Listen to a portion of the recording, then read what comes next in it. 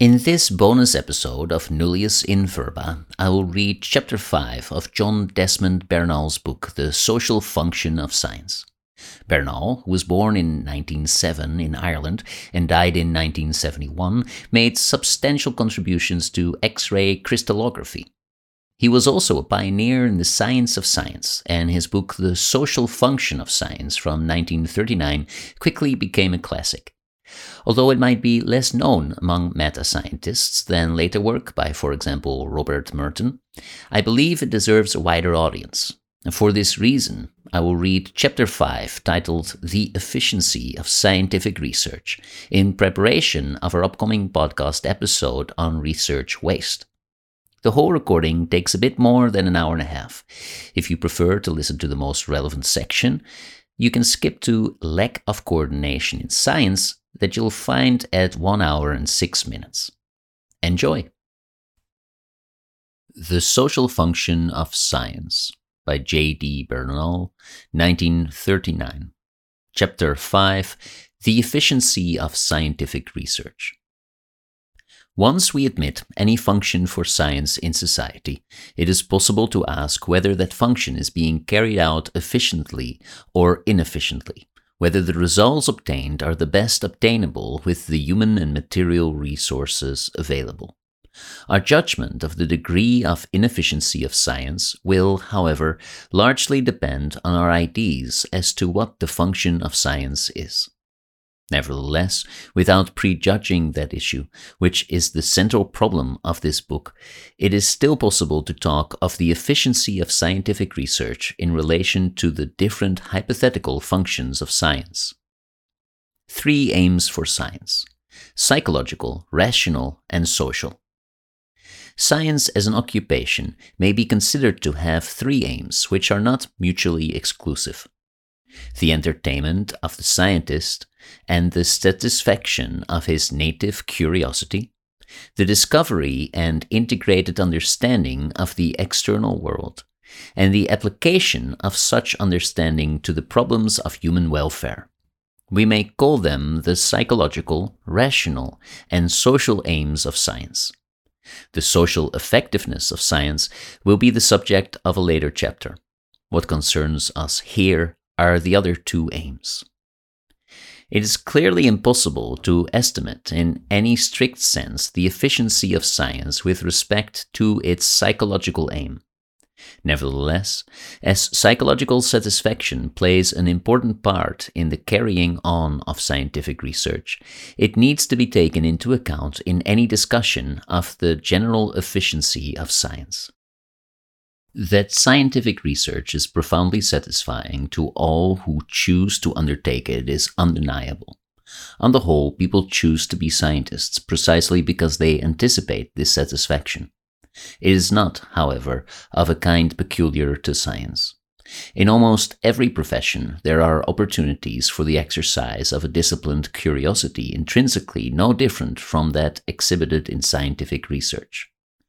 The growth of the profession of science to its present dimensions is not a sign of a spontaneous increase in the number of individuals gifted with natural curiosity, but of the realization of the value that science can bring to those who finance it. For this purpose, the psychologically pre-existing natural curiosity is utilized. Science uses curiosity, it needs curiosity, but curiosity did not make science. Oddly enough, it's not until comparatively recent times that scientists themselves have sought to justify science on the basis of the psychological satisfaction it brings. Originally, science was justified because it was for the glory of God or the benefit of humanity. Although these claims really amounted to implicit acceptance of the psychological justification, explicitly they brought science into relation with divinity or utility, which were conceived to be, at the times in question, the general social ends of man. The scientists of the 17th century had obvious reasons for insisting on the utility of science, as they alone saw its possibilities and needed the external support which could only be gained by pointing out its material benefits. They had to uphold this practical aspect against detractors like Dean Swift, who ridiculed the scientists of the time for occupying themselves in vain and unprofitable fancies. Nevertheless, there is no reason to believe that the scientists did not honestly think their work of benefit to society, nor had it occurred to them that the success of science could be put to any other uses. The ideal of pure science. This early confidence began to be shaken in the 19th century, when it became apparent that science could be, and was being, put to base uses. Its place was taken by the idealism of pure science, science without thought of application or reward. Thomas Henry Huxley voices the feelings of the Victorian scientist in his persuasive prose.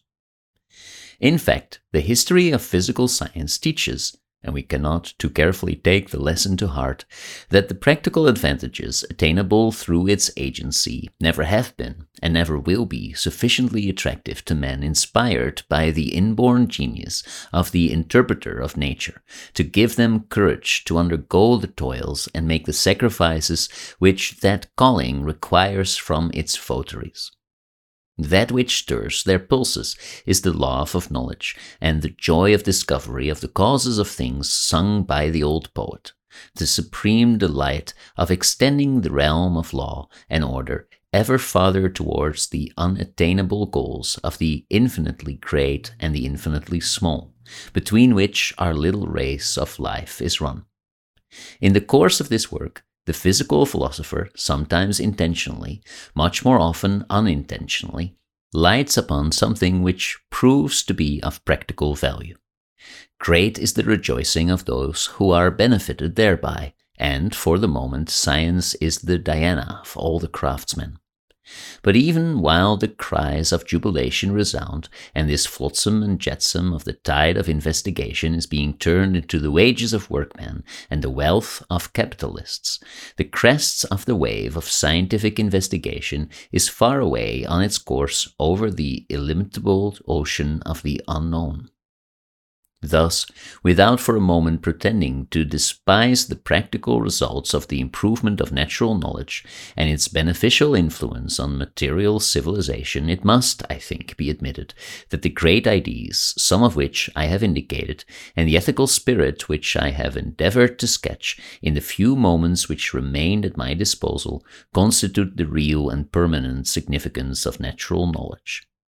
If these ideas be destined, as I believe they are, to be more and more firmly established as the world grows older, if that spirit be fated, as I believe it is, to extend into all departments of human thought, and to become coextensive with the range of knowledge, if, as our race approaches its maturity, it discovers, as I believe it will, that there is but one kind of knowledge and but one method of inquiring it, then we, who are still children, may justly feel if our highest duty to recognize the advisableness of improving natural knowledge, and so to aid ourselves and our successors in our course towards the noble goal which lies before mankind.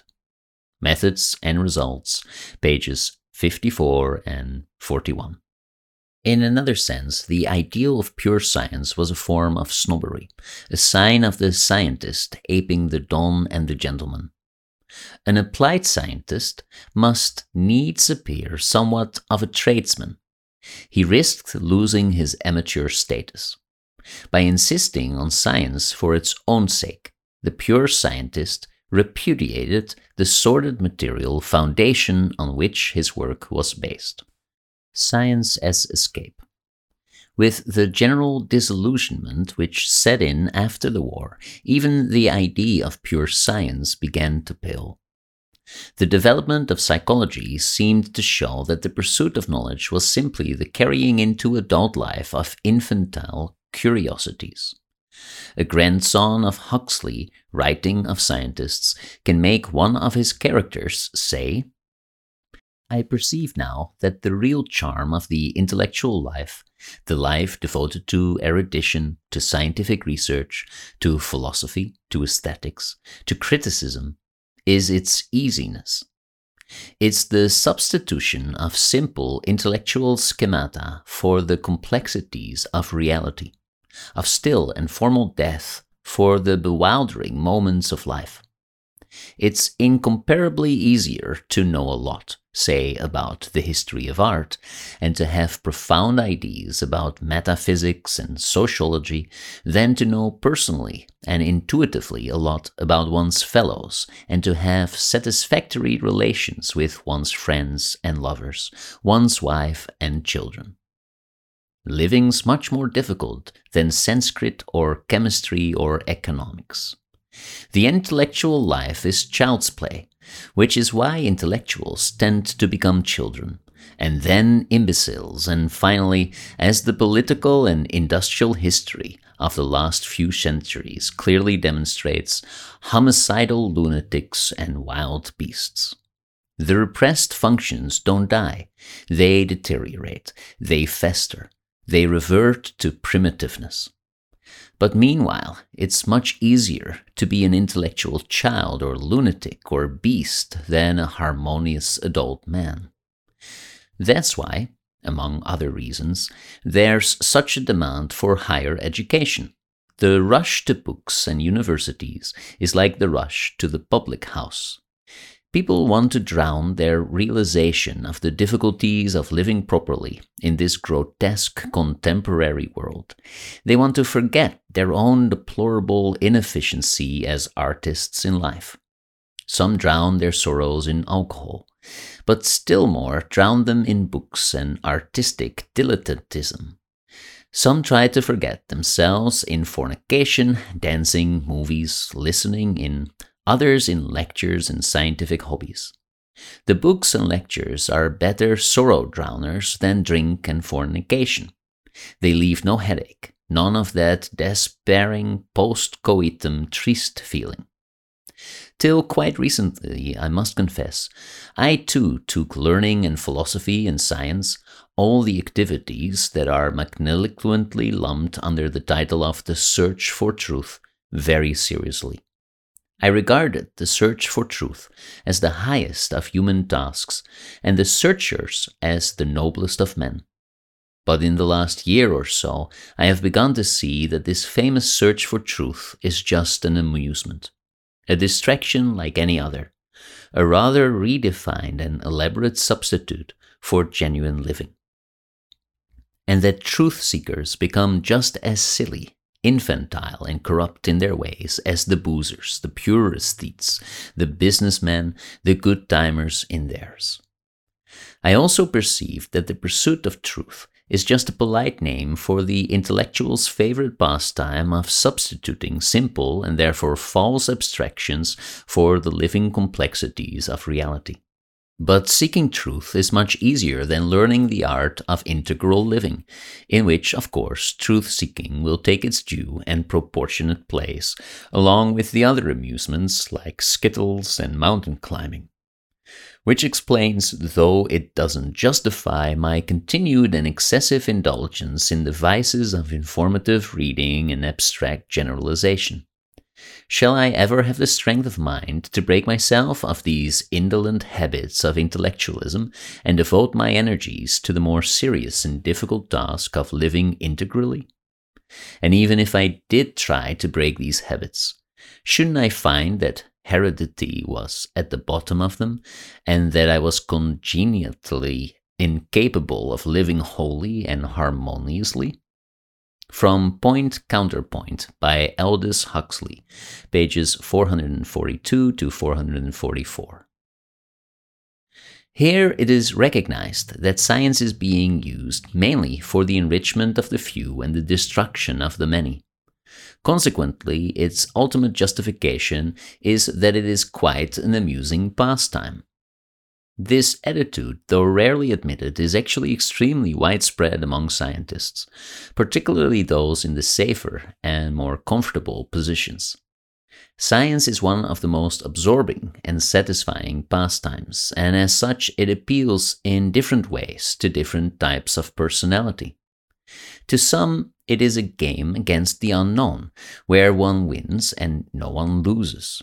To others, more humanly minded, it is a race between different investigators as to who should first wrest the prize from nature. It has all the qualities which make millions of people addicts of the crossword puzzle or the detective story, the only difference being that the problem has been set by nature or chance and not by man, that the answers cannot be got with certainty, and when they are found often raise far more questions than the original problem. If we examine the present state of science from this point of view, it must be admitted that on the whole it is fairly satisfactory. The only complaints of the scientists are on purely material grounds. Given an adequate salary and fair security of tenure, together with no obligation to perform any specified tasks, the scientist would be happy enough. From what has already been said, even these conditions are not available for the majority of scientists, but they are available for quite a number, and they represent a perfectly attainable ideal. If the game were the only thing that mattered, the major inefficiencies from other points of view, the lack of apparatus or information, the lack of any general plan or direction, and the failure to coordinate science with other human activities are all immaterial. Actual material deficiencies can be considered extra hazards added to the game. Overcoming them is itself the education of the scientist. The condition of his work make it particularly convenient for him to take this point of view.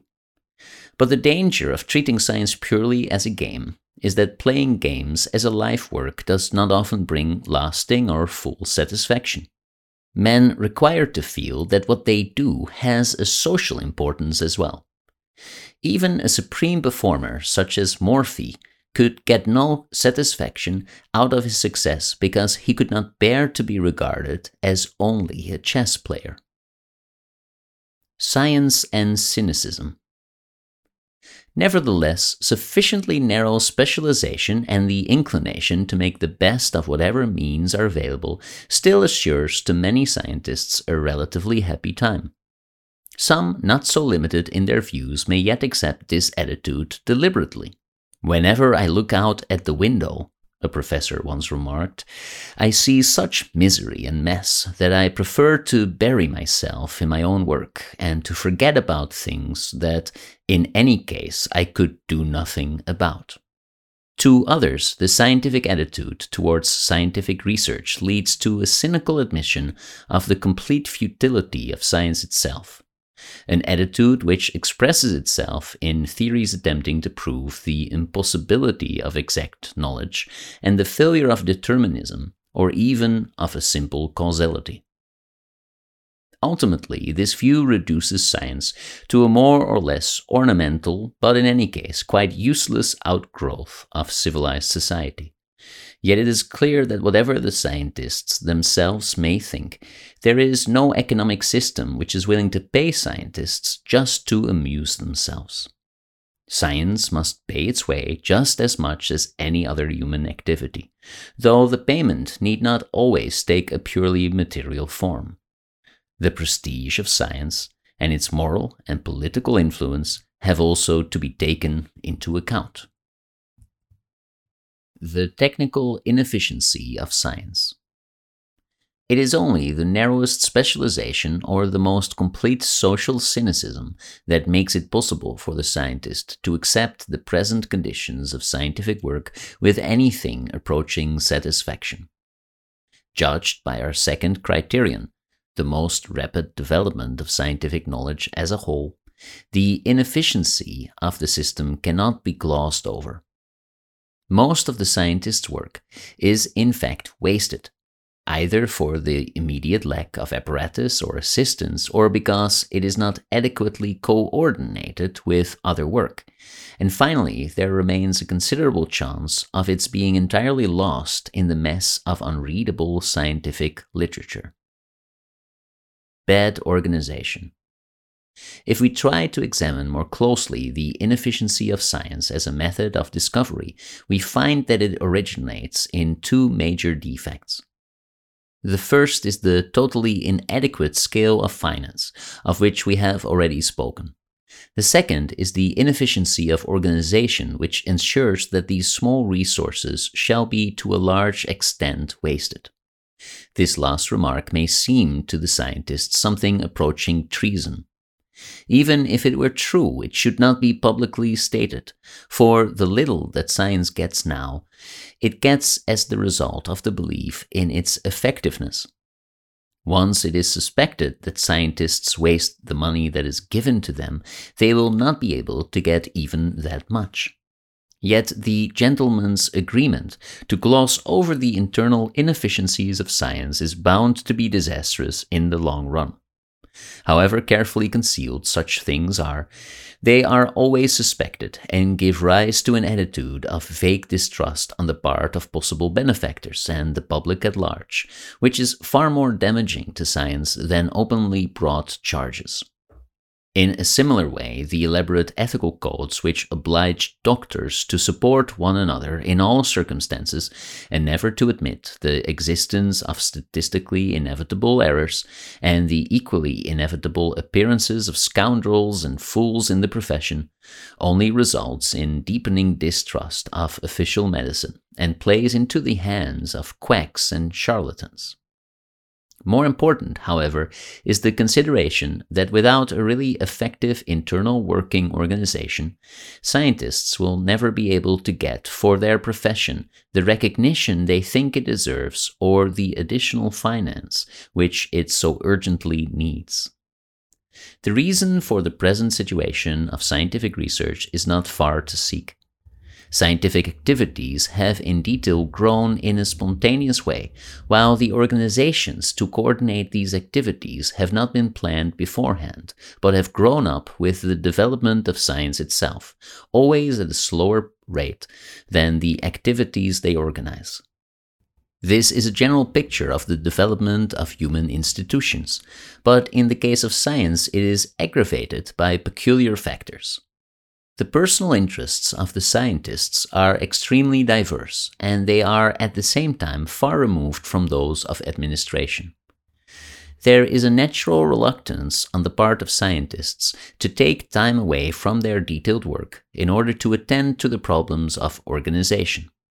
Consequently, these are for the most part left to a small number of rather poorly paid officials and to committees of older scientists no longer in contact with contemporary movements. The inefficiencies of scientific research are more extensive than intensive. The closer to the individual scientist and his work, the greater the degree of efficiency. The larger the field surveyed, the greater the inefficiency. The actual growth of science has been such that it is now being cluttered up and hampered by its own past and current productivity. This shows itself for the most part in the relation between different kinds of work rather than in the work itself. Laboratory waste of skill.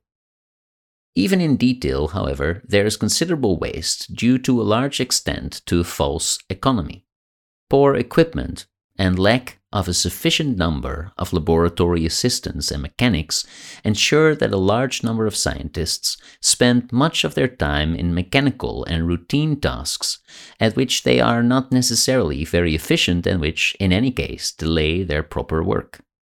It may reasonably be objected here that this is sometimes a blessing in disguise, that intensive scientific work, consisting only of significant observations and manipulations, is too much of a nervous strain, and that the necessity to carry out other occupations slows down the work to a pace which is more humanly desirable.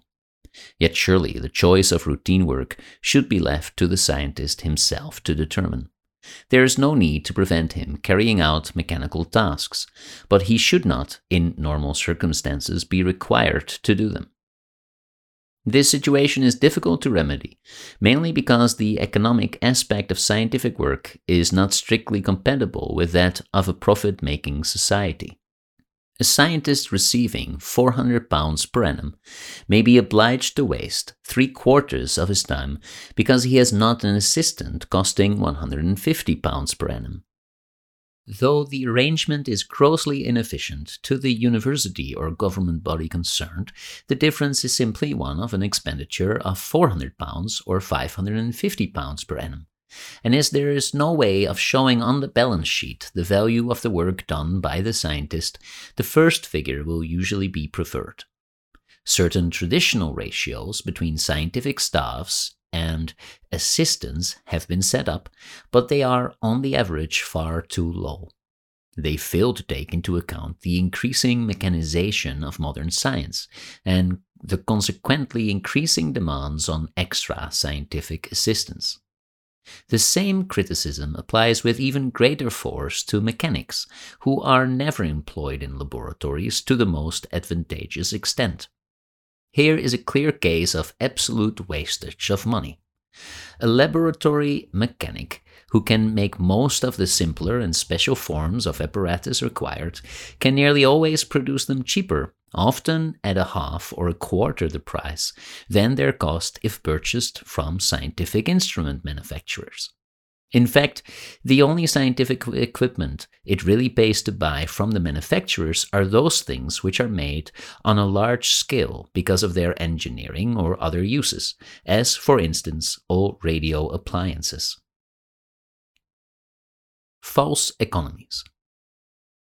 Where it is financially important that scientific results should be obtained, as in the more enlightened industrial laboratories, there is generally no lack of trained assistants, but the fact that such laboratories rarely produce work of scientific value is often taken to be due to this very abundance, and not to the personal and organizational factors which are so effective in sterilizing industrial science. This argument is often combined with the praise of the sealing wax and string school of experimental work. There is no doubt that a certain amount of direct contact with materials and the overcoming of immediate physical difficulties sorts out the effective and ineffective scientists more rapidly than the presence of numerous operatives and assistants. It is also true that many of the greatest experimental discoveries of science in the past were made with extremely crude apparatus. But from these facts one should not conclude that the material difficulties of earlier scientists were the cause of their greatness, or that the creation of difficulties will automatically reproduce it. As science advances, the delicacy of the phenomena it observes continually increases, and this puts a premium on the use of more and more elaborate apparatus. Moreover, as science advances, the intellectual quality of the average scientific worker must necessarily decrease, because a larger proportion of the population is occupied in science than in the past. Although the prestige of science draws to it men of ability who in former times would have entered other professions, the growth of science has been far more rapid than could be made up by any such ascensions. It is consequently unfair to expect the average scientific worker to force results out of inadequate materials in the way in which the rare scientists of older times were able to do. Scientific puritanism is in the end self-defeating. Salaries of scientific workers. Something has already been said about the financial position of scientific workers, but it is worth mentioning again here because it is a factor in leading to a lowered efficiency of individual work. It is very difficult to estimate whether the pay of scientific workers is on average adequate. We do not know, in the first place, nearly enough of what they are paid, but the general impression is that, although graduate students are grossly underpaid for the first few years, older workers usually receive a salary of between £300 and £600 a year, which corresponds to their modest requirements. It is probably true that for equal ability, a scientific worker could add 50% or more to his salary in other fields of enterprise, but for this loss he is supposed to be compensated by the agreeable nature of his work. It is often argued that, as wealth is the only criterion of importance in modern society, science would only receive its due recognition if scientists' salaries were twice or three times what they are now. But this is confusing cause and effect. Salaries are fixed by the law of supply and demand.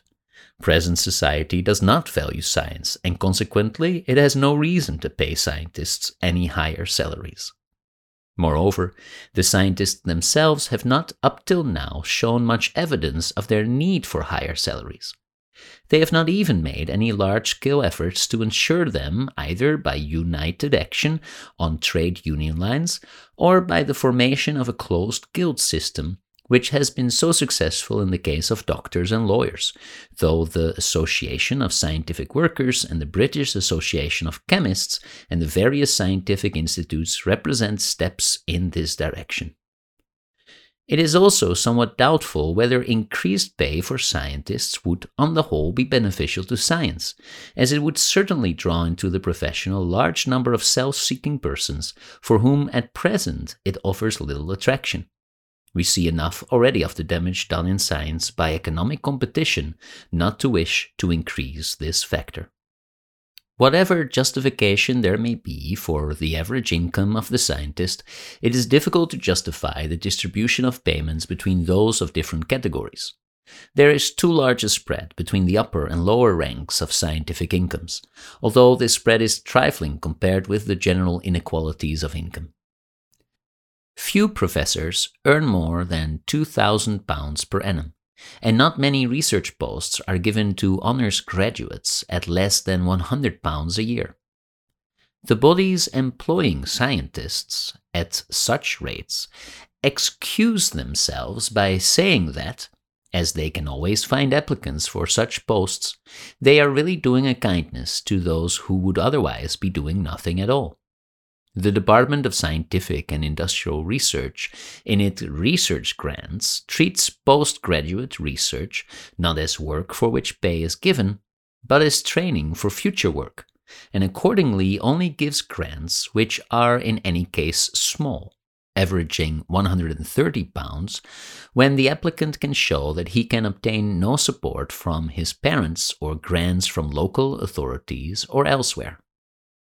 The spread in salaries that does exist, in particular the large jump between a lecturer's salary at £400 to £500 per annum and a professor's at £1,000, is a powerful inducement to internal snobbery and place hunting in science.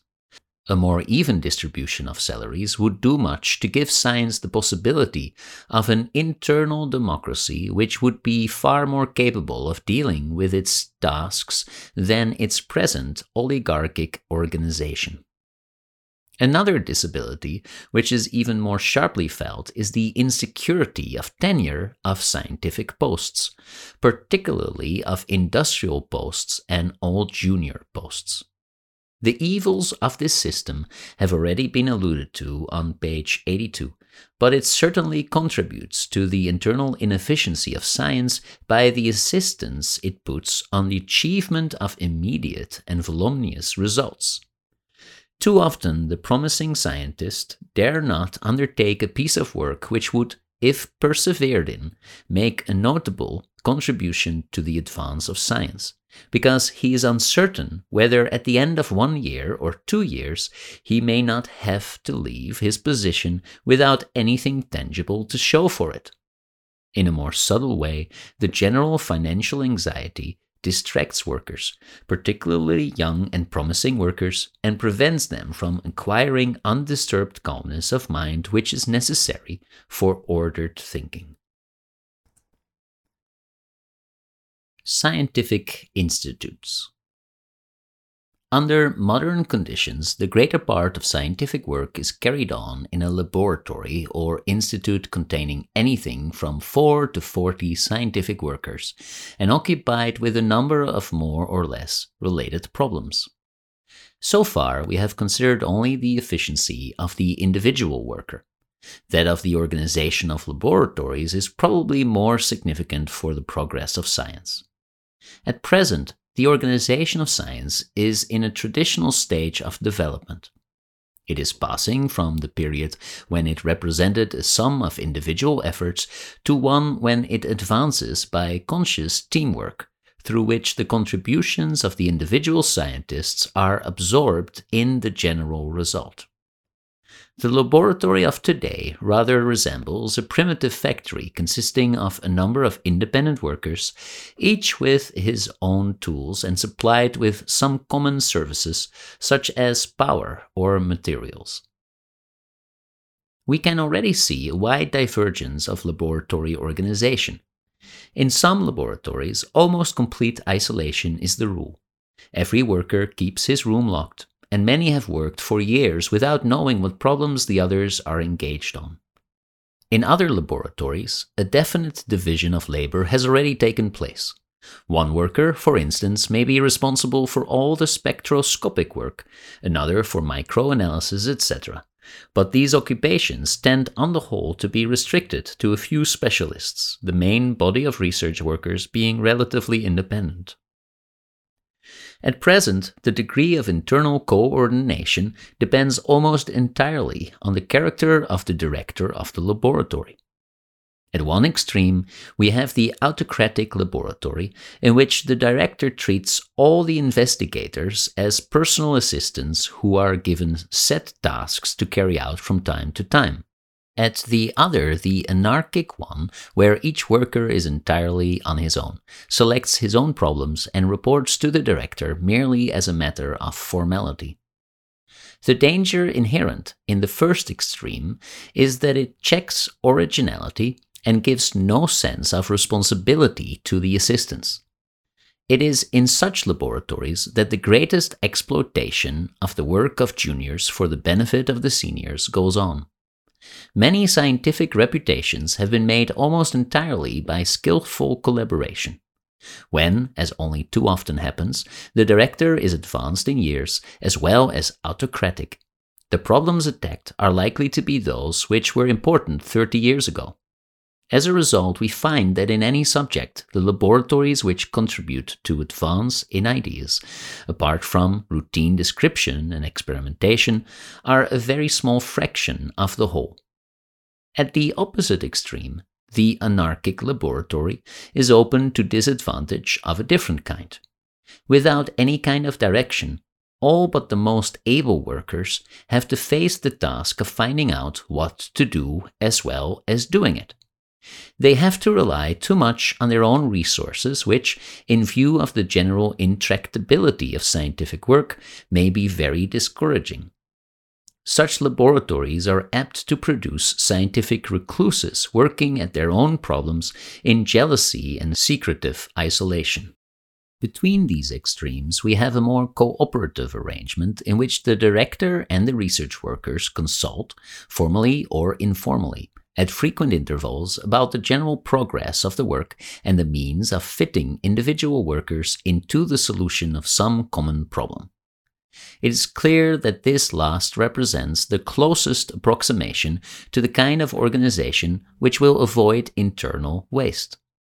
But at present, the cooperative research laboratory is rather the exception than the rule.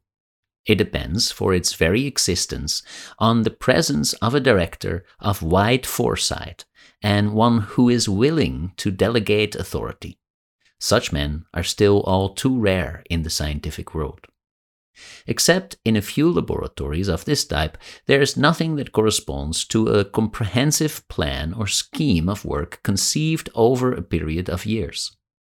As it is impossible to see, except in a general way, what is being done or will be done in the laboratory, it is impossible to coordinate it with work done in similar laboratories in other places or in different laboratories in the same place.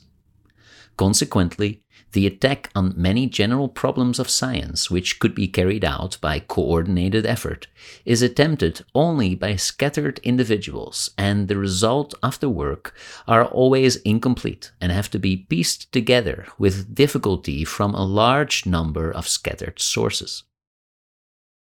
University laboratories. What has been said so far applies in the main to all laboratory work, but special disabilities occur for laboratories in different types of institutions. The main defect of university laboratories is, with some outstanding exceptions, their small size and lack of equipment. It is from them that the seal, wax, and string theory of scientific research originated. At every turn, limitation of means hampers work. New assistants cannot be taken on, years may pass before a grant is available for a piece of apparatus. Ultimately, the result is so discouraging as to reduce research to a mild pottering away at problems. It would probably be no exaggeration to say that nearly half the university laboratories in this country are in this condition. This tendency is aggravated by the dispersal of effort over a large number of laboratories. Such a distribution is extremely uneconomical. There is no opportunity for common services, apparatus has to be unnecessarily duplicated, and there is a lack of contact and mutual inspiration only partly compensated for by the existence of scientific societies. Another characteristic disability of university science is the interference of teaching with research. This is an intrinsically difficult problem, and one to which no simple solution is applicable. It is almost certain that every university teacher stands to gain by undertaking some research, if only to give him the status of a genuine scientific worker in his own eyes and those of his pupils. On the other hand, every research worker stands to gain in learning how to present his results and in appreciating the more general aspects of science by being occupied to a certain extent in teaching. The problem is to determine the correct proportion and choice of teaching and research staff, and the correct amount of time in each case to be devoted to teaching and research. As things are at present, the number of teaching posts in the universities far exceeds the number of research posts, with the almost inevitable result of the occupation of teaching posts by workers whose main interest is research, and who would take research posts if they were available. University teachers nearly always tend to neglect either their teaching or their research. Many of them are not suited to teaching at all. Others find that the demands of teaching prevent them from giving the continuous thought and interest which is necessary for research. The situation is aggravated in the higher grades because here the demands of administration add themselves to those of teaching and research. This pressure on time necessarily leads to a preference for the greatest amount of routine work possible. Stereotype lectures, the same year after year, interfere far less than a freshly thought-out course, and changes in the curriculum or in the organization of laboratories become almost unthinkable. Effects of endowments. Another difficulty to which research in the universities is particularly liable is that arising from endowments. These are not always an unmixed blessing, except in a very large university where it is possible by suitable wrangling to distribute the benefits fairly widely. They are apt to unbalance the course of studies in an entirely irrational way, some of the departments being hypertrophied and others starved. Because of the relative meanness of wealthy Englishmen, the full evils of the endowment can best be seen in the United States, but it is not only there that there is no dollar without a string to it. Even in this country, the atmosphere of patronage makes itself discreetly but effectively felt. Except for the older universities, which are sufficiently well placed both in respect to old endowments and to the honor they can confer on their benefactors, the policy of the university is often controlled not so much by those who have given to it in the past, as by those who may be expected to give to it in the future. The development of research in the university will depend on the ability of its professors and departmental heads to extract money from local magnates, quite as much as it does on their scientific ability. Even liberally minded chiefs hesitate to employ research workers whose activities may cause financial loss to the department. These considerations are particularly potent in regard to economics and the sociological research. For other sciences, The selection and training of research workers is generally sufficient to prevent any unpleasantness on this score, but this is in itself a serious criticism of the system. Government laboratories. The special difficulties which beset scientific research carried out under government control are largely due to bureaucratic methods. Civil service and army methods of administration are essentially unsuitable for the carrying on of research. Research is always an exploration of the unknown, and its value is not to be measured by the amount of time spent on it, but by the output of new ideas thought of and tested out. Regularity of hours or days, clocking in and clocking out with an annual fortnight's holiday is not conducive to original thought. The work of a scientist requires the most irregular hours. Sometimes it may be a matter of wanting to work 16 or 24 hours a day for weeks on end. At others, all the time spent in the laboratory is useless, and the best results would come from going to parties or climbing a mountain. Not only are the conditions of work uncongenial, but the work itself is often of a routine character. Necessarily, government laboratories must do much routine work, but in getting it done, they only too often fail to make any distinction of persons, and thus both blunt the abilities of promising research workers and discourage the entry of others into the service. The scientist in government pay gets the worst of both worlds. He does not have academic privileges, and he misses the possibilities of advancement and, in many cases, even the security of tenure of the civil servant. Higher posts are reserved for administrative grades, and thus it happens that many governmental scientific workers are directly controlled by persons who have at most a mere smattering of scientific knowledge. In future, it may be worse. The subject of everyday science is being removed from the higher civil service entrance examinations.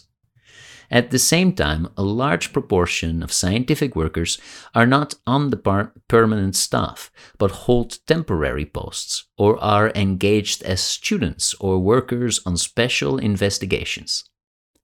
In this case, insecurity of tenure is added to the other deterrents to doing any work beyond the prescribed minimum.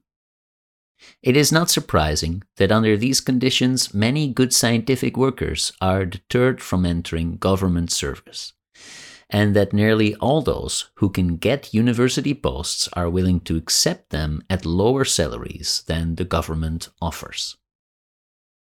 Research in industry. Secrecy.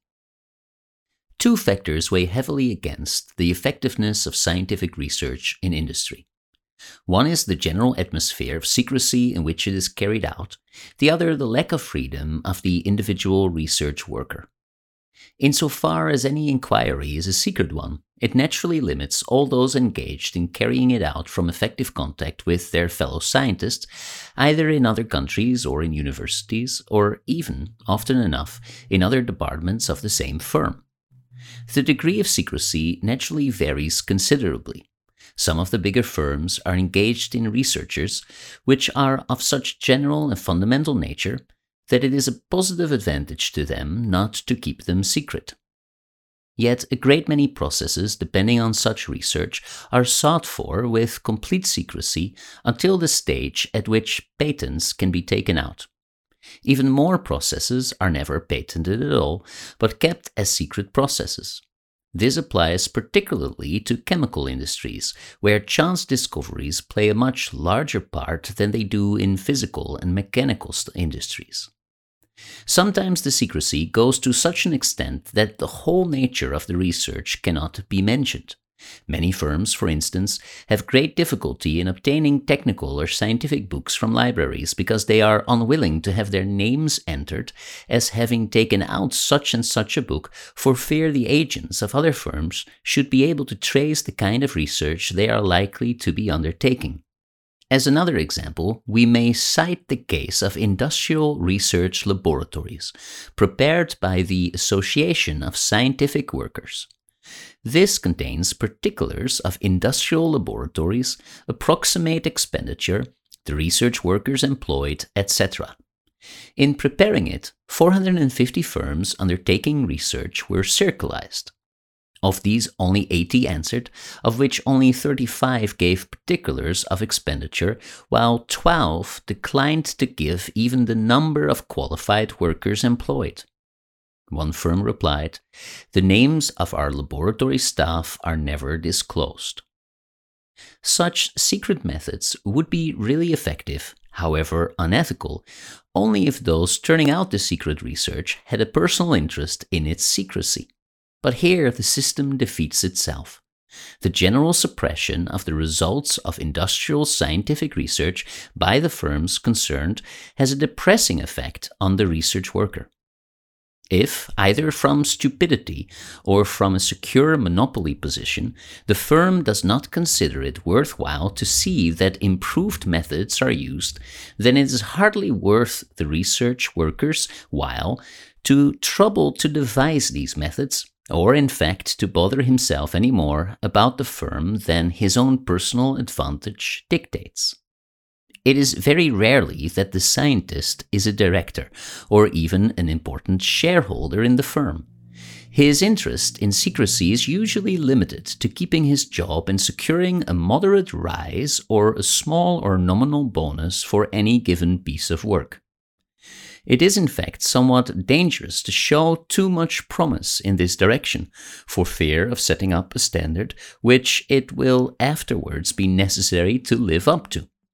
After a period of initial enthusiasm, a research worker who sees that little social or scientific gain proceeds from his work and is not receiving any pecuniary advantage from it will not be at great pains to push his inquiries to uncomfortable lengths and is more likely to indulge in an effective system of bluff at the firm's expense. Lack of freedom. One of the greatest disabilities of the industrial scientist is his lack of freedom. Most workers are on a contract basis. These contracts, which the prospective employee is usually too ignorant or too frightened to refuse, are designed almost entirely to protect the firm. A man's intellectual output is bought for a definite period. All his inventions and ideas, even if developed outside the works, belong to the firm. All patents must be surrendered to them at the rate of 10 shillings at a time, even when they may make thousands of pounds.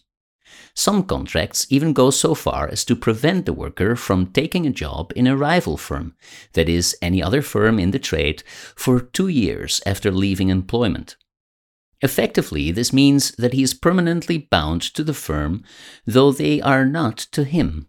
Recently, an even worse abuse has appeared. Research workers are taken on with contracts definitely terminating at 30 or 40 years of age. They are used when they are young, bright, and cheap, and then turned off with little prospect of employment. It is hardly worth stressing that this is not the way to get the best out of a scientific worker. The scientific ignorance of business executive cuts both ways. It prevents the scientist being properly appreciated or rewarded, but it also prevents the firm finding out how far its scientific staff is occupied in elaborately doing nothing in particular. University scientists visiting industrial laboratories are often amazed at the ignorance, not surprising in the circumstances, of the scientists employed, but even more at the way in which this ignorance can impose on the heads of the firm. All the disadvantages inherent in government-directed laboratories also apply with added force to those of industry. What a large firm gains in funds available for research, it loses by corresponding developments of bureaucracy.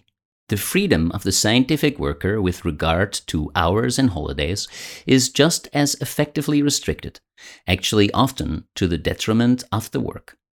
It would be of great advantage to an industrial scientist, for instance, to work for 3 or 4 months of the year in a university laboratory, but this is very rarely done.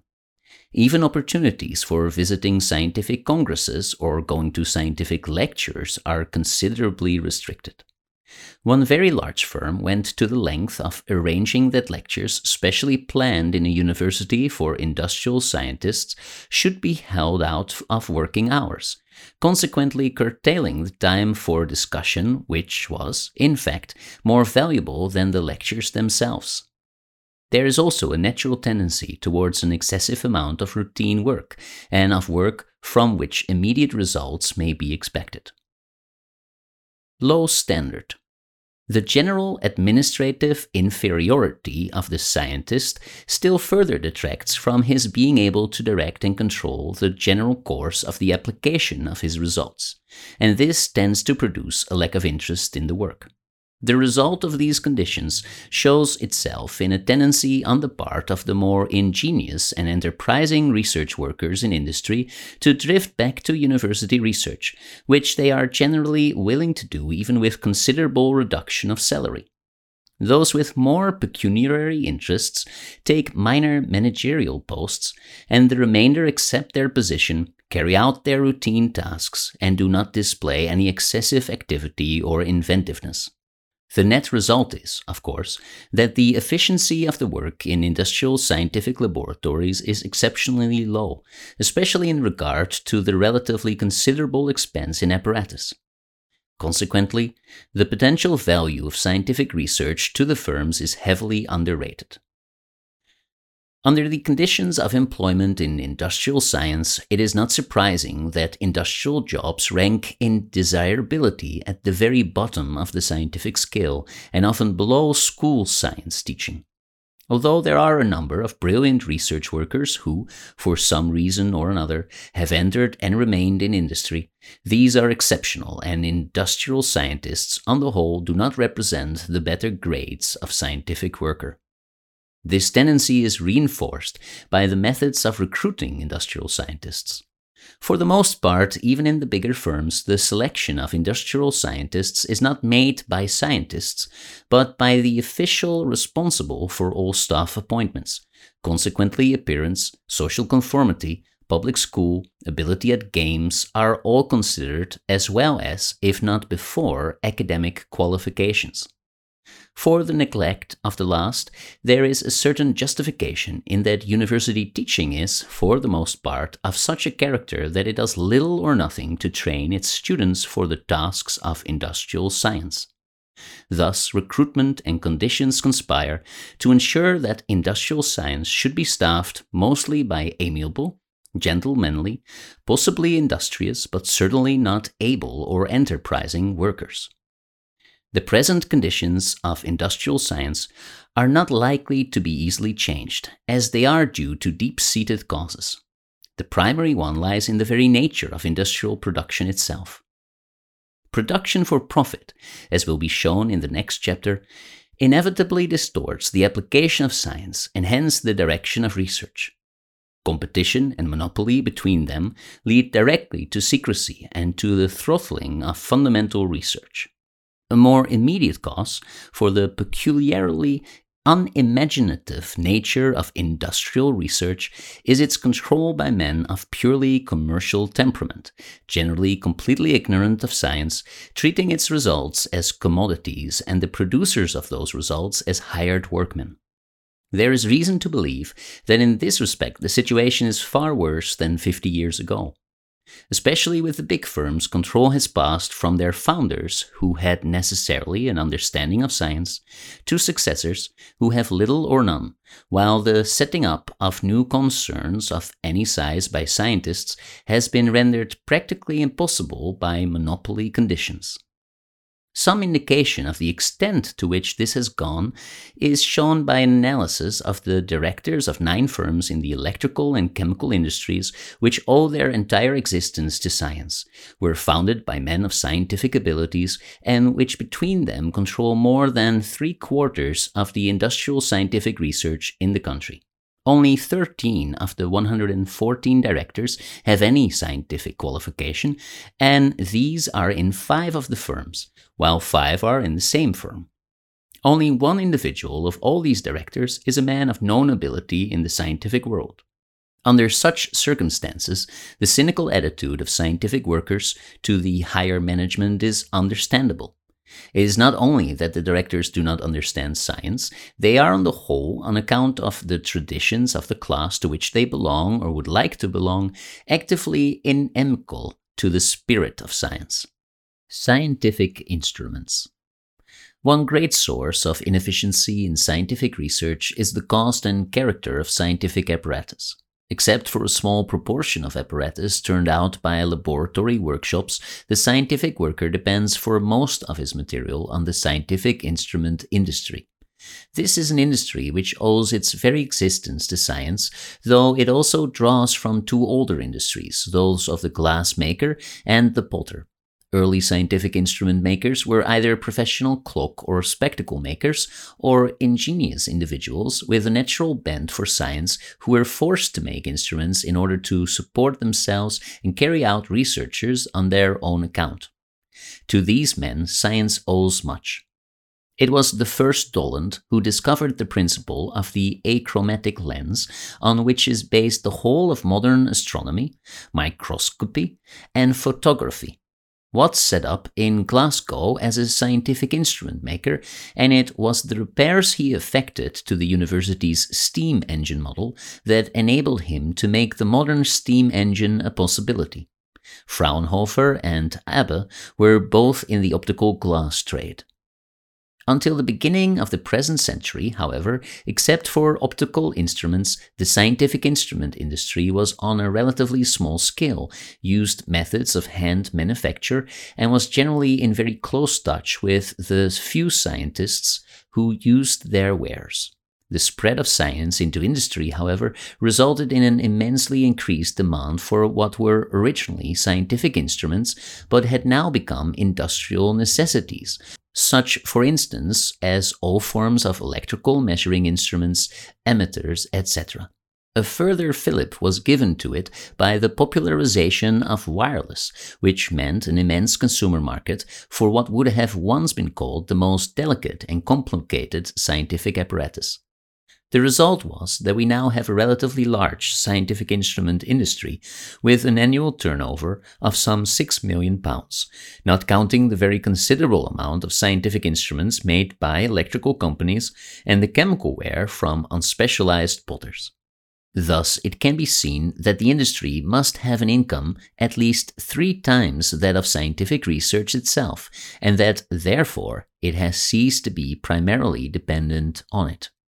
Mass production. This, in some ways, has been a benefit to science. The greater demand for certain components of scientific apparatus has resulted in their production by mass methods, and this has so lowered their costs as to make a veritable transformation in laboratory technique.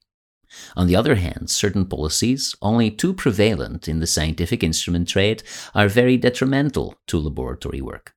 Scientific instrument manufacture is now run on a strictly commercial basis and is consequently liable to the same abuses as ordinary business. Insofar as firms make apparatus for other parts of industry, the standard is high, though the price is often equally so. But in producing for public consumption or consumption by non-technical users, a great deal of the apparatus is unnecessary ornamentation and the price is even higher. The most flagrant case is in apparatus intended for the medical profession. Here, of course, there is a double record. The manufacturer knows that the doctor cannot possibly judge the real value of the article and prices it at 4 times the cost or over, but he is careful to give it an appearance of finish which is calculated to impress the doctor's patients and justify the charging of correspondingly inflated fees. The actual cost, for instance, of taking an X-ray photograph, including the overheads and depreciation, can rarely exceed 3 shillings, but a patient is lucky if he gets off under 2 guineas. High prices. When selling more specialized apparatus directly to scientific laboratories, other difficulties appear.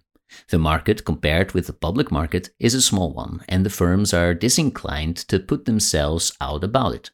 The result is that prices, though not relatively so high as for the more gullible public, are still sufficient to check sales and keep the market small, thus completing the vicious circle. Actually, much of the apparatus used in laboratories could be made on a mass production basis, and the price cut to a fraction, often as little as 1/10 of the present price, even allowing an equal margin of profit. This has been done in the new scientific industry of the Soviet Union, and also here in the wireless industry. The old conditions are allowed to continue largely because it is no one's direct interest to put a stop to them. The tradition has grown up that scientific instruments must be bought, and no university has been far-sighted enough to invest in an instrument plant of its own, which would both supply its own departments and pay for itself quite handsomely into the bargain. Nearly all apparatus is bought by individual departments out of the grants and generally at the retail rate. The result is that in this way, universities and research institutes are paying a large subsidy to the retailers, which could easily be avoided if every university or group of institutes bought through a buyer at wholesale rates. There would probably be objections to this for, in one way or another, there are probably a good many commissions flying about.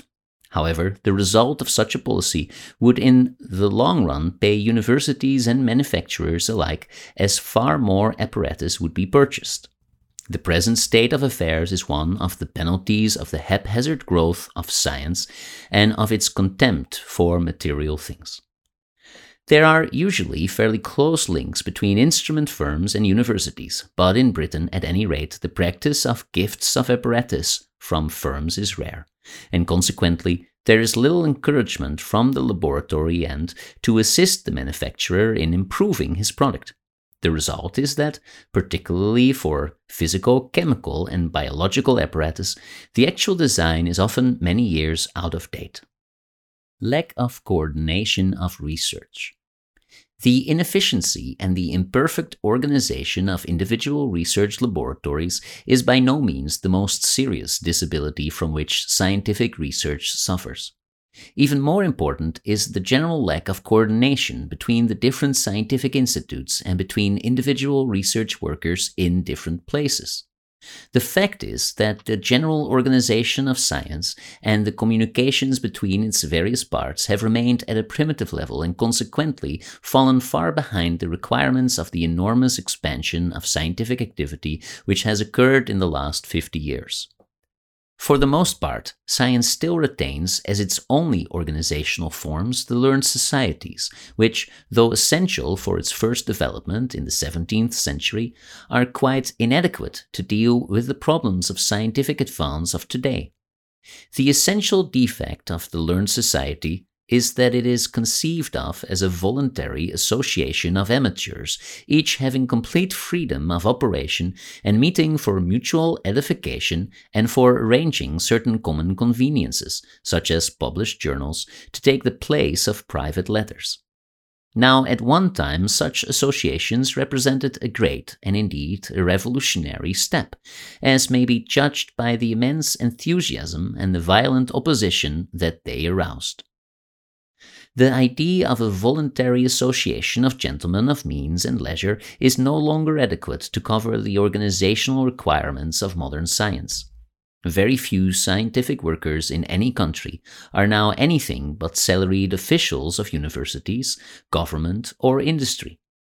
Their apparent freedom depends to a large extent on their ineffectiveness or the ignorance of the ruling powers as the ultimate results of their work. Existing scientific societies do not, as we have seen, provide an adequate basis for organization, even less for initiative in the direction of research. They have become almost purely publishing houses and honorific corporations. Informal methods. What organization of science there is almost entirely informal. Workers in any given field generally get to know one another personally and arrange among themselves, when they are on friendly terms, the kind of work each of them intends to pursue and the relation of one man's work to another. The system undoubtedly has its advantages. It avoids rigid rules and bureaucratic red tape, but it is at the same time liable to very grave abuses. It provides no check against the play of personal interests. Naturally, in science, there is less incentive to jobbery than in business or politics, but there is always some, for although scientific posts do not carry substantial salaries, the scientist attaches almost childish value to the title and prestige of the position. Bitter rivalries, sometimes personal, sometimes between the merits of different branches of science, are fought out with all the methods of private intrigue. As the money available for science is never sufficient to satisfy more than a fraction of the demand, perpetual scrambling goes on behind the scenes for what money there is. This is enhanced by the general secrecy that covers all these transactions. Any dealings, particularly with wealthy benefactors, are most carefully guarded until they can be revealed as a fait accompli. Anyone who is able to discover what is going on may be bought off by a share of the swag. The amount of energy which is put into securing, at other scientists' expense, money from a government department or a potential benefactor would, with an ordered organization, suffice to make such a compelling demand for such allocation for science that there would be enough for all. The result of this lack of system is that, together with examples of successful collaborations, we find others of overlapping brought about simply from lack of consultation. Lack of integration of different sciences. Far more important is the absence of intensive and conscious drive in science. This is becoming much worse as a result of the recent developments by which the different sciences have come to be intrinsically closer together. Now, informal methods of cooperation, though moderately successful inside each branch of science, almost completely break down between the sciences. There are far less occasions for members of different than of the same societies to meet one another, and when they do so, specialization has so far advanced that their common topics are likely to lie outside science altogether. Universities might be expected to supply some remedy for this state of affairs, but in practice, interdepartmental jealousies are often stronger than common interests, and a professor of physics may know far more of what is going on in a physics laboratory at the other side of the globe than he does of the chemical laboratory in the next building. The result of this is an enormous lag in the appreciation of the relevance of one field of science to another. For instance, chemists for a quarter of a century have failed to recognize that advances in physics and crystallography require not merely the revision but the complete recasting of the fundamental structure of their science. Nor have the mathematicians appreciated the extraordinarily rich fields offered to them in the recent studies of the development of organisms. One effect of this is to hold back science just at those very places where its advance is most needed, the regions between recognized sciences. Each faculty has developed its own informal, though effective ways of raising money and finding men. Outside and between them, such facilities can only slowly be built up, and without them, discoveries, even when made, cannot be followed up. It is not usually recognized how much the rate of scientific progress is held up by the lack of such material resources. Apparatus and assistants do not make science, but without them it grows in a crippled way like a starved young animal. The real tragedy is that men with ideas in an unrecognized field are kept short of supplies until, as the result of many years' work, they have achieved results which attract sufficient attention, and only then, when their inventive powers have waned, are they given scope. It is true that a man of sufficient ingenuity and determination can do good work on the very minimum of materials. Great scientists, such as Faraday and Pasteur, have shown this conclusively, but even then advance is often held up for years, and for one such success, dozens of promising starters are discouraged and driven from active research. The lack of contact between sciences also effectively delays the development of technique inside each science.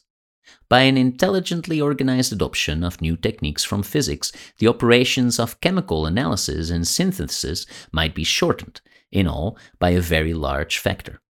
In the normal course of development, such improvements will take between 10 and 50 years, by which time they will be obsolete in physics. What this means is that a very large fraction of the time and money spent on chemistry nowadays is sheer waste. Workers are spending weeks on jobs which should only take days. The gerontocracy. One pertinent objection which can always be raised to any criticism of the organization of science is that the guarantee of its efficacy is to be found in the character of the men of undoubted scientific achievement who hold high positions in the administration of research. In all professions, control by the aged is a debatable subject. The advantages of experience and comparative disinterestedness, which ensure the continuity of tradition and the avoidance of rash courses and overmuch self-advertisement, can be put on one side. Dislike of change, inability to seize opportunity, lack of contact with the current world on the other. In science, however, which depends for its very existence on the discovery of new things and the making of new combinations, and where initiative counts more than experience, the disadvantages of age weigh more heavily than anywhere else. Particularly in the last 50 years, the advances in basic conceptions have been so rapid that the majority of older scientists are incapable of understanding, much less of advancing their own subjects. But nearly the whole of what organization of science exists and the vital administration of funds is in the hands of old men. It is true that in many cases they have the perspicacity to advance younger men of ability, but the system of favor and patronage is always liable to abuse and is in any case unbecoming to the character of science. The ability of a young worker is much better judged by his fellows in active science than by any committee of elders, however eminent. There is a further objection that under existing conditions, eminence in science is often attained at the expense of breadth of outlook and general culture.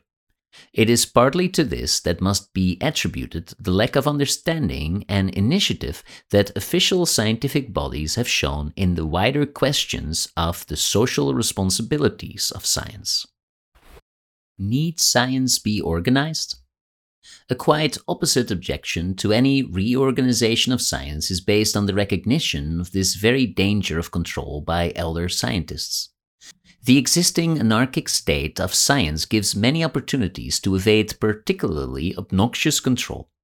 If objections are taken to the policy of one committee, another can be formed to do the same work under different auspices. It is felt that organization might put an end to these possibilities and perhaps more effectively than ever block unorthodox developments in science, through the danger of carrying over to that organization the principles of autocratic control. But this is not so much an objection to organization as one against existing abuse of such organization. Any new organization of science, if it is to be vital as well as effective, must bring with it the democratic principle which will ensure adequate participation in responsible control by scientific workers of every grade of seniority. The idea that science needs further organization is certainly one which is violently combated by many scientists. The supporters of the present state of affairs justify their attitude by appealing to the traditional freedom of the scientist. Each man is supposed to be a judge for himself of what needs to be found out and the best way of finding it out, and he is further supposed to be able to get hold of the means and to have the time for the investigation. But in the present state of science, these conditions no longer hold. Even if they did, the cooperation of other workers and the knowledge of taking part in a coordinated effort cannot fail to be of help in the work of any individual. How this could be done will be shown in later chapters. Scientific publications. As science grows, the facts on which it is founded and the way of building laws and theories from them depend less and less on the direct observation of nature by the scientific worker, and more on the previous observations of other workers and on their methods of interpretation. The very instruments of science are, as it were, material embodiments of previously achieved theories. It is consequently of critical importance that the scientist at every stage in his work should be able to reach, rapidly and in a convenient form, the results up to date of all relevant scientific knowledge. This is the function of the system of scientific publication which has grown up with the development of science itself. It is at present an enormous and chaotic structure. There are in the world today no less than 33,000 different scientific periodicals, probably more, for this number was given in the last, 1934 edition of the World List of Scientific Periodicals. Besides these, there are an uncounted number of books, pamphlets, and theses. Each of these periodicals fulfills, or attempts to fulfill, the need of scientific information in a particular field in a particular country. Some, such as the journals of the academies, cover all subjects and have a worldwide circulation. Others are the product of some single, highly specialized institute and are only with great difficulty available outside their country of origin. The production of scientific publications has long ago become so large that it is recognized that a scientific worker can only read a small fraction of the papers in what is itself a very small part of science. But how can he ensure that the papers he does read are those that are to be of the most value in his work, or how can he be certain that he is not in fact reduplicating work already done? For this purpose, there has grown up in recent years a vast system of abstracting, in which the contents of each scientific paper are reduced to a few lines. In spite of attempts at rationalizing, there is still an enormous amount of overlapping and gaps in abstracting work, and abstracts themselves have reached an unwieldy size. Thus, American Chemical Abstracts consists every year of 3 volumes of 2,000 pages each, with an index in addition of 1,000 pages. This situation is growing rapidly worse. The number of entries in biological abstracts has grown from 14,506 in 1927 to 21,531 in 1934. The burying of published work. The result is that it has become impossible for the average scientific worker who does not wish to devote the major part of his time to reading to keep up with the progress in his own field, and almost impossible for anyone to follow the progress of science as a whole, even in the most general way. At the same time, a large quantity of good scientific work may be permanently lost because it was not appreciated when it was published, and subsequently everybody has been so busy in keeping up with recent publications that there has been no time to sift through the records of the past. In part, these difficulties are an inevitable result of the enormous growth of science, but in far larger part they are due to the lack of consideration which scientists are giving to the problem of communicating their results. The very bulk of scientific publications is itself delusive. It is of very unequal value. A large proportion of it, possibly as much as 3/4, does not deserve to be published at all, and is only published for economic considerations which have nothing to do with the real interests of science. The position of every scientific worker has been made to depend far too much on the bulk rather than the quality of his scientific publications. Publication is often premature and dictated by the need of establishing priorities, itself an indication of the unnecessary struggle for existence that goes on inside the scientific world. The number of scientific journals is altogether excessive. Each one had at its inception a certain raison d'être. It was founded to express the results of some new science from a point of view other than the orthodox, but in the course of time these distinctions disappear and the journal remains. A great deal in science has been sacrificed to local patriotism or personal distinction. Owing to this, the circulation of the journals are all small and, as a large number of them never reach the libraries of any but the most important universities and learned societies, their purpose is for the most part lost. The cost of publication. The burden of this vast mass of publication is in itself a great handicap to scientific research. Apart from certain government subsidies, the cost of scientific publication is paid for by the scientists themselves. Very few journals, and those mostly technical, are run at a profit. The majority are supported by learned societies, and indeed put such a drain on their resources that they are rarely able to spend anything for research purposes. The cost of journals and books and subscriptions to learned societies are not usually reckoned as laboratory expenses, and the real salary of the scientist is, for this reason, always between 5 and 10%, less than what he nominally receives. Besides this, owing to the knowledge that, under present conditions, it is unlikely that all those who should be interested will see any particular piece of work, the practice has grown up by which each scientist sends anything up to 200 reprints of his work to selected people, which of course imposes on him an additional and often considerable expense. This sending of reprints is in itself a hopeful sign and may, as is suggested in a later chapter, point the way to an altogether better system of communication. But at present it is inefficient and costly, as there is no relation of demand to supply for any particular paper. In particular, reprints of papers which are recognized to be important are generally quite unobtainable after a lapse of as little as a year.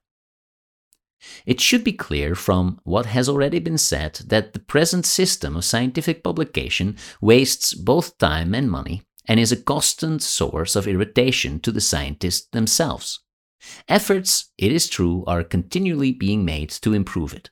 A system of reports on progress in different fields of science is gradually spreading.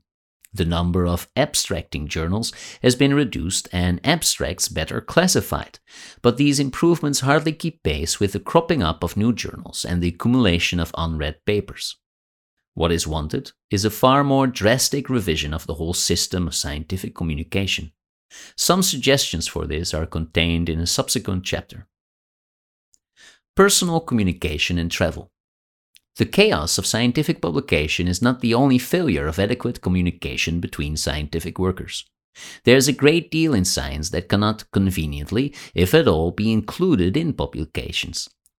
In all experimental science, the techniques for obtaining measurements are almost as important as the measurements themselves. And in a similar but less tangible way, the mental techniques of particular sciences, as apart from any general scientific method, are of crucial importance to scientific advance. Now it still remains true that in spite of the best system of publications that can be devised, physical and mental techniques can generally best be transmitted by direct experience. This is, in fact, the way that they have been for the most part handed on in the past. A new technique, or even a new science, is spread largely by the visits of foreign students to its place of origin and the setting up of subsidiary schools from which further personal transmissions can be made. But although this happens, it does not happen nearly enough. Facilities for travel and for work in foreign laboratories do exist, but they are very inadequate. Expense is a serious drawback to all but the fortunate few who achieve visiting or exchange fellowships. It is most difficult for those who need it the most, the workers who have 3 or 4 years' research behind them, but have not a position which will give them enough to travel or live abroad on. As a result, techniques spread much more slowly than they need, and indeed rarely get through to the whole scientific world before they are superseded. It is a common experience in visiting laboratories to notice, at the same time, unsuspected improvements which have been in use for years, and obsolete techniques which have survived for as long a period. To carry on with obsolete methods may often lead to the waste of years of effort, but this waste is inevitable unless much more rapid and direct personal means of communication between scientific workers is effectively organized. The effects of inefficient organization. It is extremely difficult to estimate the extent of the damage done to the progress of science by the organizational inefficiency of which we have spoken. There is no doubt, however, that it is at present one of the major factors retarding the progress of science. To put it in figures, the average efficiency cannot be much greater than 50% and may be as little as 10%. That means, as things are at present, something between 50 and 90% of the money and efforts devoted to science are wasted.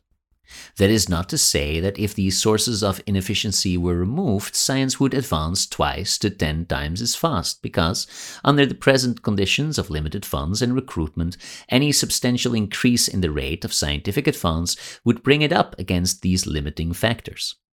The rapid growth of science in the last century is itself in part responsible for its present difficulties.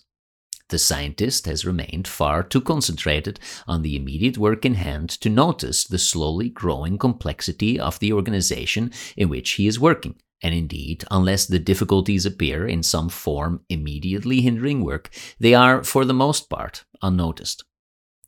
The very success of science is enough to mask from the eyes of the public and even from those of scientists themselves the waste of effort in achieving those successes. The scientist does his work, science advances, applications and inventions follow in its train. All this is seen. What is not seen is that the rate of advance could be far greater than it is at present, and that it could be maintained with far less waste of time and intelligence. There are three things worth bearing in mind in judging from outside the achievements of science.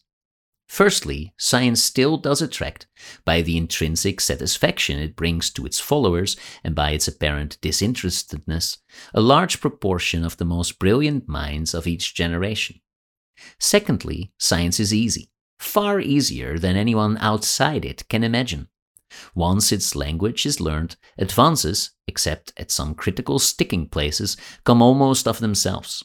For the greater part of scientific work, a minimum amount of manual dexterity, industry, and honesty is all that is required.